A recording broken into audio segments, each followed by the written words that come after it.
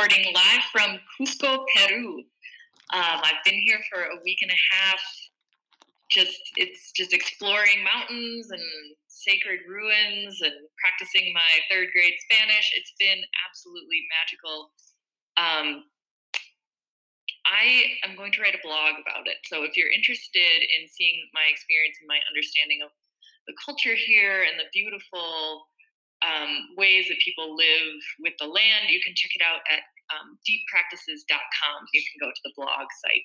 So we're going to jump in, but again, a quick note about format. If you're a first-time listener, I sometimes talk about an idea, sometimes I will interview someone, and sometimes I will talk about a question that you have about burnout. So if you have a question about burnout that you would like me to answer, please don't hesitate to write to me at Kate, K-A-T-E, at deeppractices.com. Okay, we've got quite the episode today. I am going to talk about the origin of the ego, Paradise Lost, pomegranates, original sin, the origin of free will. Pretty much I'm going to have a nice frappe of science, anthropology, philosophy, with some theology thrown in, and somehow I'm going to tie it all to burnout. So let's jump in. I want to start with what's probably a familiar story to you. There were two people known as Adam and Eve, and they lived in a garden that they called Eden. And they lived in bliss in the garden. And there was only one rule. And the rule was that they were not allowed to eat a fruit from a certain tree. And if they ate that, they would get kicked out. That was the only rule in the entire garden. And one day, Eve, with a combination of curiosity and hunger and wonder, decided to eat the apple. And now, if you've listened to the story or read Paradise Lost, you know that there's also a serpent involved. I'm going to set that one aside for this episode, like the whole ramifications of the serpent. So we're just going to focus on Eve for this one. So she ate the apple, which, by the way, and this will come back later in the podcast, scholars say wouldn't actually have been an apple at that time and that place in history. It would have been a pomegranate. But and that's actually going to be important later. But for the purpose of this, right now, we're just going to keep moving on. So they got kicked out of Eden. She ate the pomegranate, offered it to her consort, Adam, and he ate the pomegranate. And suddenly, they were kicked out of the garden. Why am I talking about this right now? This is a beautiful story that, if you look into it deeply, and what some scholars have said it illustrates, is actually the story of human evolution. So once they got kicked out, a couple of things happened. One is that Adam needed to start farming the fields. He would earn his livelihood by the sweat of his brow, that's what they said. And the other consequence was that Eve and all of her daughters, all of women, would experience pain during childbirth. So what does this have to do with anything? Essentially, this is the origin story of agriculture and of evolution. And what agriculture allowed to happen was once we had a consistent and reliable source of food in one place, it allowed cities and civilizations to grow around these sites of agriculture, of farming. And so what cities allowed were just a huge explosion of different roles that people could take on, which also allowed for things like the refining of art and music and things we associate with the the civilization. Not that there wasn't, and I know there was art before then, there was music before then, there were all these things, but this allowed for kind of the real a refining of it, and a network of deliberate communication between different cities, and just kind of allowed for civilization to begin to grow. The other part of this is what some scholars have said is that once humans started walking upright, they began giving birth sooner to helpless babies. And there's a term for it in science that I don't remember right now. But the idea that women give birth, they would have to give birth sooner because in walking upright, their pelvises shrunk. So they would have to give birth to babies much sooner than they otherwise would. And human babies are unique in the sense that they're born totally helpless. And this requires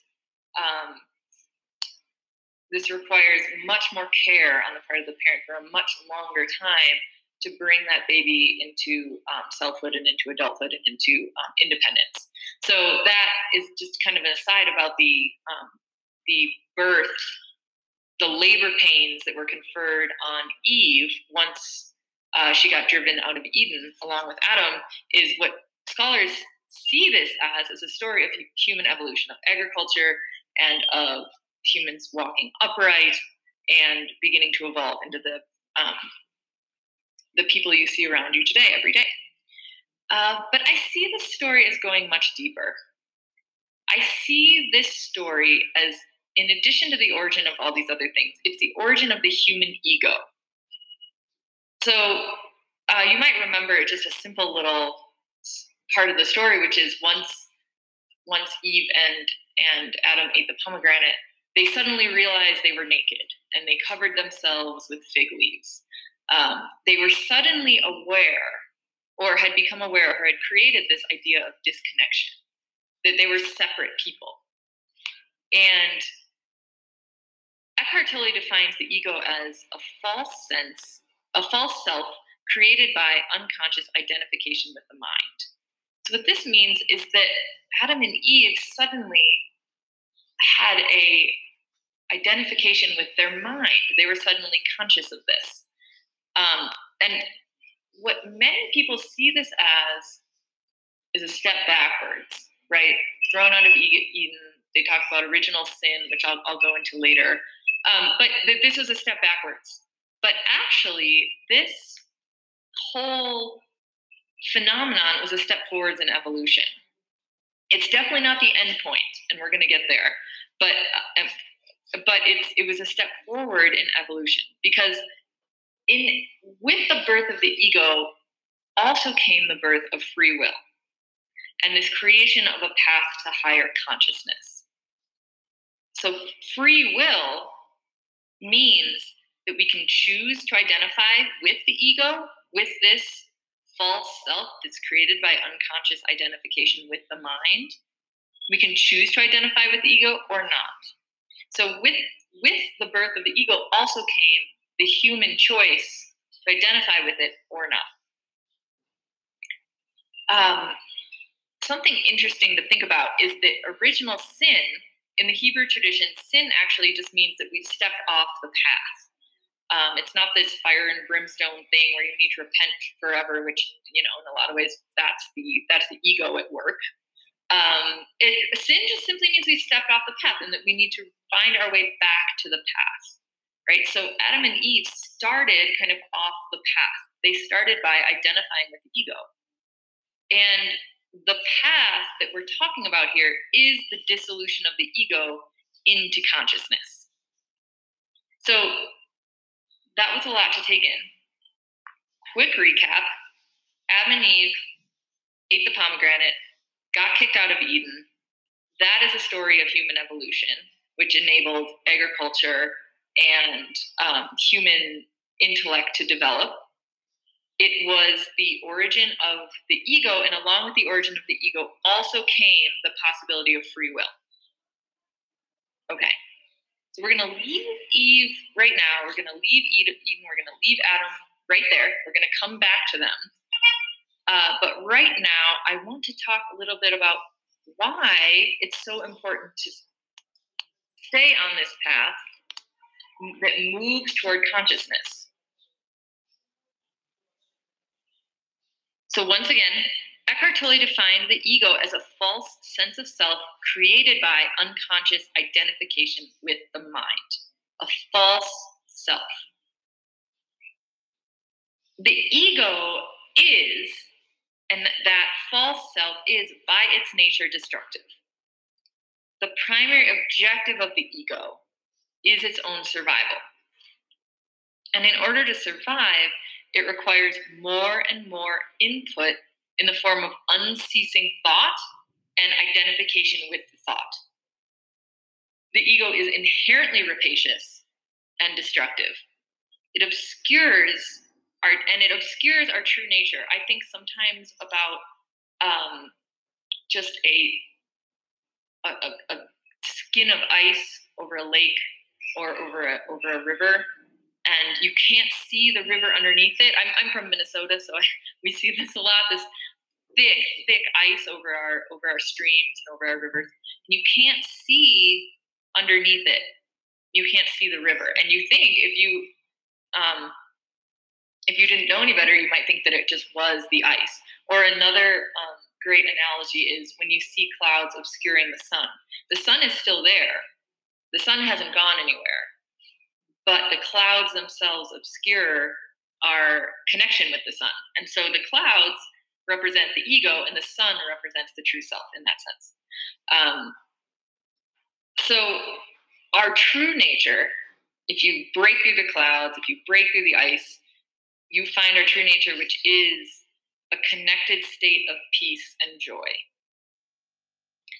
And the ego's whole job is to stop you from reaching that state, because within that state, you do not need the ego at all. And the ego its primary objective is to survive. So if you're looking for a visible representation of the ego in our world right now, like a large visible representation, I would look at most corporations. I have a friend who works on Wall Street, and he says that they need a constant influx of money at all cost to there's no other consideration other than the influx of money. And corporations are often the same way, that their primary goal is to survive. They're driven rapaciously by the goal of more profit. And it's at the expense of everything else. So many corporations we see are destructive to our environment, are destructive to their employees. They're just there's no consideration other than making money.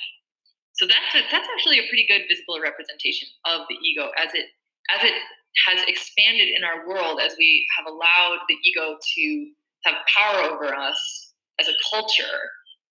These representations have surfaced. Without going into it too much, I would say our current president in the United States is a great example of just a pure representation of the ego in our country, and how politics have kind of coalesced into that rapacious, insatiable need for identification and need for more in order to exist. I have a little story about a guy I really admire. His name's John Taylor Gatto, and if you haven't heard of him, he was a school teacher in New York City, and he taught for over 30 years in the public schools in New York City.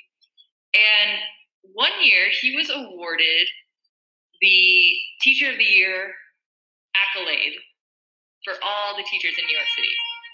At this point, he was close to retirement. He'd been in the job for the majority of his working life, and he gave his acceptance speech for this was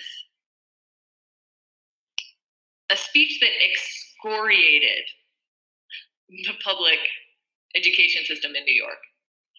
And one of the points he makes in that is that once something becomes an institution, the primary objective of that institution, of any institution, is to ensure its own survival.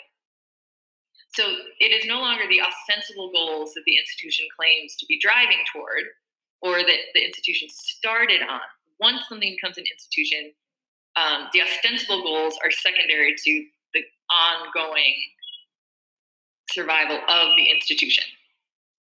And so that is another way to look at a manifestation of ego, that we've created these entities that are larger representations of what we personally experience. If you're thinking right now, you are experiencing the ego. And just a quick note, this is something we'll come back to, but if your workplace seems to have a disconnect between the stated objectives and the actual ones that it's accomplishing, this is a strong sign that you could be working for an egoic organization. And often organizations, like the ego itself, fall into these patterns unwittingly. Some very clear examples are helping professions that have an objective. So, I mean, I often use education as an example, but we can look at healthcare, we can look at social work. They all have this ostensible goal of helping people, either children or patients. But if you look at the outcomes of many of these helping professions, you see that they weren't really designed with the user in mind. So often in education, we talk about helping kids, but if you're in traditional classrooms, you see that it's not really set up to support kids developmentally. And if you have ever been a patient at a hospital, many hospitals, their ostensible goal is to help you get well, but it can be extremely difficult to be a patient in certain hospitals because there's a lot of bureaucracy and a lot of red tape and a lot of expensive things that you need to get. And I could go more into healthcare at another time, but the point is that institutions are like the ego in that sense that they're dedicated to their own survival and only in a secondary way dedicated to achieving the goals that they ostensibly have or ostensibly set out to achieve originally. So the ego works to ensure its own survival. Let's come back to that. What does this have to do with burnout? You might be asking. We're all equipped to dissolve the ego. And often, in fact, the ego itself is a vehicle for its own destruction. If you've ever gotten to the point where something has gotten unbearable, I have a colleague who talks about radical self-care. Her name's Dr. Fernita Ware. If you're interested in her work, she's incredible. But she talks about radical self-care. And the idea with radical self-care is that you reach a point where you are finally so exhausted and so out of touch with yourself. You're so miserable, really. It comes down to you being miserable, that you can't take it anymore and something needs to change. And that's the idea of radical self-care. And what happens is the ego, if it's allowed to run amok, it often eventually backs itself into a corner where you are you might not be thinking of it in these terms, but you know that something absolutely needs to change. Okay, so I can see how you're thinking now about how that's starting to relate to burnout, but I'm going to come back to that in a second because I want to go back to Eve. Just keep that in mind. Okay, I want to go back to Eve, but I also, in fact, want to go to the first couple of lines of Paradise Lost. Actually, let me go to the first few lines, and I'm going to stick with the first line. So, Paradise Lost, which if you're not familiar, is John Milton's epic poem about the Adam and Eve story. He starts with, of man's first disobedience and the fruit of that forbidden tree whose mortal taste brought death into the world and all our woe. Okay, so let's unpack that a little bit. The act of eating the pomegranate created woe and death. So woe, oh, and also, quick note, the pomegranate is, Eve would have just eaten it. Like, she probably wouldn't have opened it up and eaten the seeds. Like, you know, the inside of a pomegranate, the seeds are really sweet. But she probably would have just eaten it. And the rind of a pomegranate is extremely bitter. So this was an extremely bitter phenomenon, a bitter experience. This whole act of disobedience to attain knowledge. So she eats this pomegranate, right? And it creates woe and death. So woe, we look at that concept and it translates, like, one synonym for woe is suffering, which the Buddha described as the result of an unenlightened state. So the enlightenment is the end of suffering. So this act of disobedience created woe, which again is the same as suffering, which is the result of an unenlightened state. So this original sin, they're off the path. They're suddenly in the grips of ego, right? And then this idea of death arises from a state of disconnection from the universe or from the divine. So truly enlightened people are actually feel or are at one with all of this, and they don't really see death as a construct. So the reason for that is just, it's more evidence that this conferred knowledge from eating the pomegranate, that this was the origin of the ego. Okay. But where did this knowledge actually come from? Did it come from the pomegranate? Did she eat the pomegranate and all of a sudden, like, conferred through the skin of the pomegranate was this original sin? I'm going to argue that the answer to that is no. I believe it was the act of disobedience that launched us as humanity into a new order of things, this new tier of evolution. Right? Where we are with this ego, in this egoic state, this is a step past where they were. I mean, we talk about kind of, when we talk about evolution, they were in the Garden of Eden, really they were, you could have called them hunter-gatherers, or you could have called them, but it's you know, I'm really drawing back from 11th grade, my 11th grade anthropology class right now for some of this, but don't worry,